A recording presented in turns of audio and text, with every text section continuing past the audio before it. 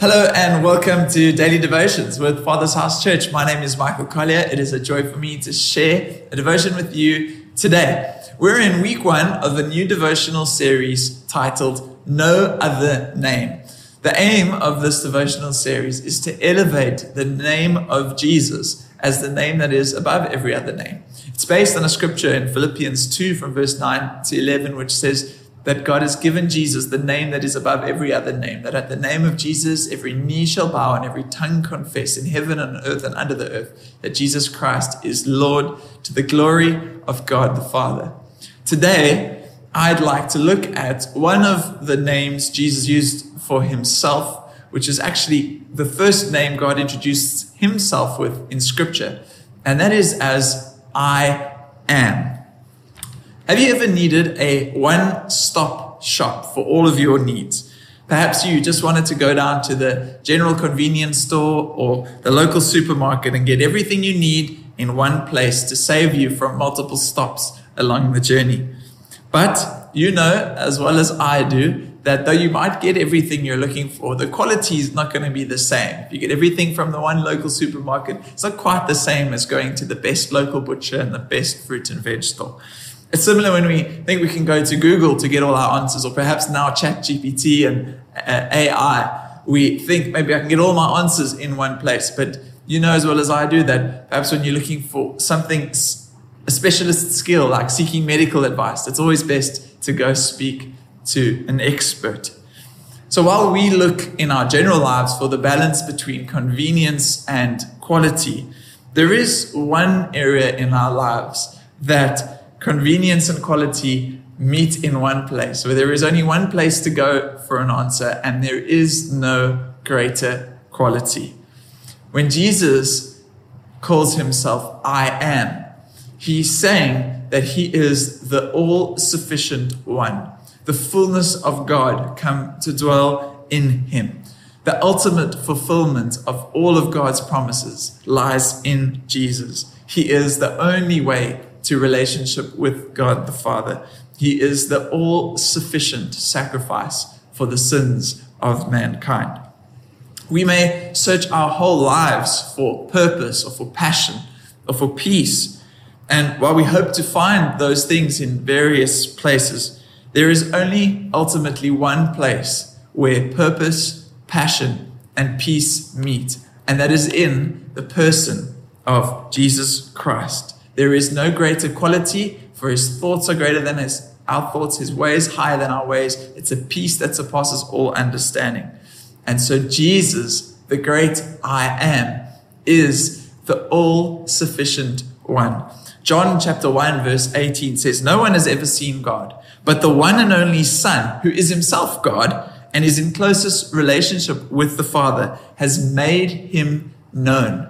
Jesus has fully revealed God the Father to us. When God first introduces himself in scripture, it's to Moses in Exodus chapter 3 at the burning bush.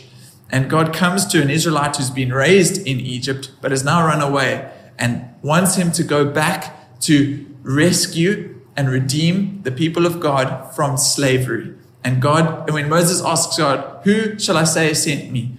God responds, "I am who I am."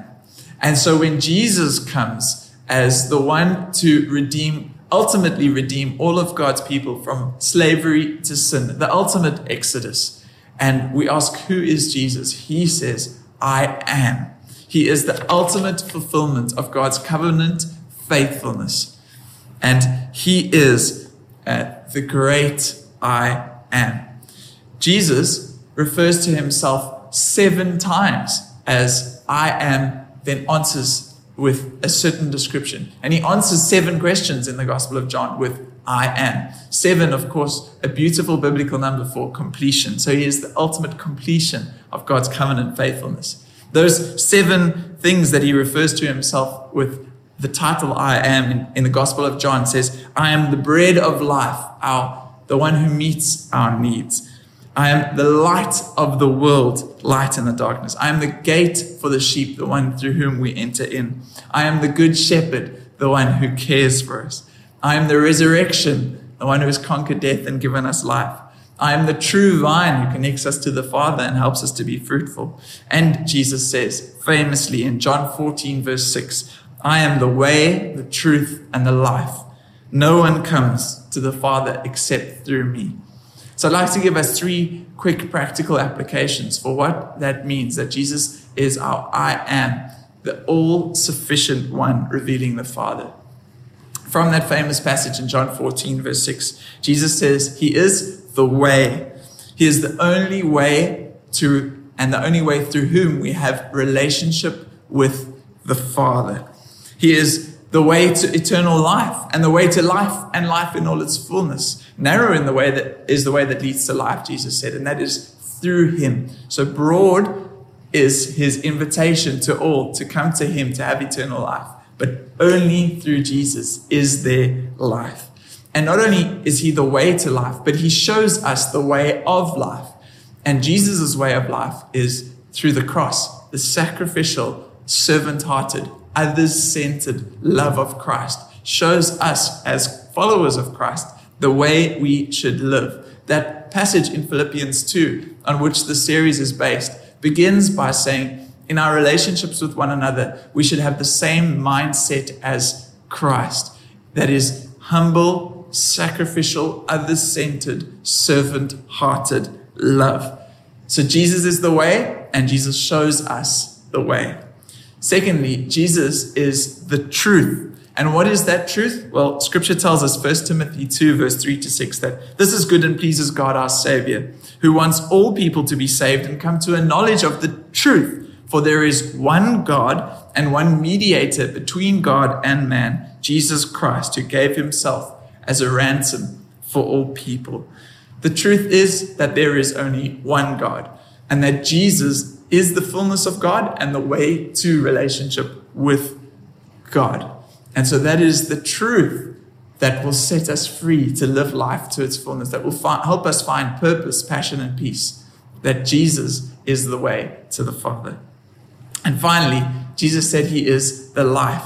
Famously, John 3:16 says that for God so loved the world that he gave his one and only Son, that whosoever believes in him shall not perish, but have eternal life. Jesus came that we may have life and have it to its full, life and life in all its fullness. And so there is life, both eternal and everlasting, but also fullness of life here on earth now in the person of Jesus. So today, for all of our hopes and dreams and needs or prayers, for our purpose, our passion, and our peace, may we come to the person of Jesus, the great I am, the all-sufficient one. All of God's promises, all of who God is fulfilled in the person of Jesus Christ. No one has ever seen God, but the one and only Son, who is himself God and is in closest relationship with the Father, has made him known. Jesus has fully revealed the love of God to us. So may we approach his throne of grace with confidence, knowing we will find grace and receive mercy to help us in our time of need. I pray that this has encouraged you today. Let's close off with a word of prayer. Father, we thank you that you were pleased to have all your fullness dwell in the person of Jesus Christ. That Jesus is the ultimate fulfillment of all of your covenant faithfulness and all of your promises. The great I am, that he is all things to all men. Jesus, you are our Savior, our Redeemer, the lover of our souls, a friend. You are the resurrection. You are the true vine. You are the good shepherd, the gate for the sheep, the bread of life, the light of the world, the way, the truth, and the life. Thank you that there is life in you and relationship with God the Father in you. So thank you that we find purpose, passion, and peace in the person of Jesus Christ. In whose wonderful name we pray. Amen.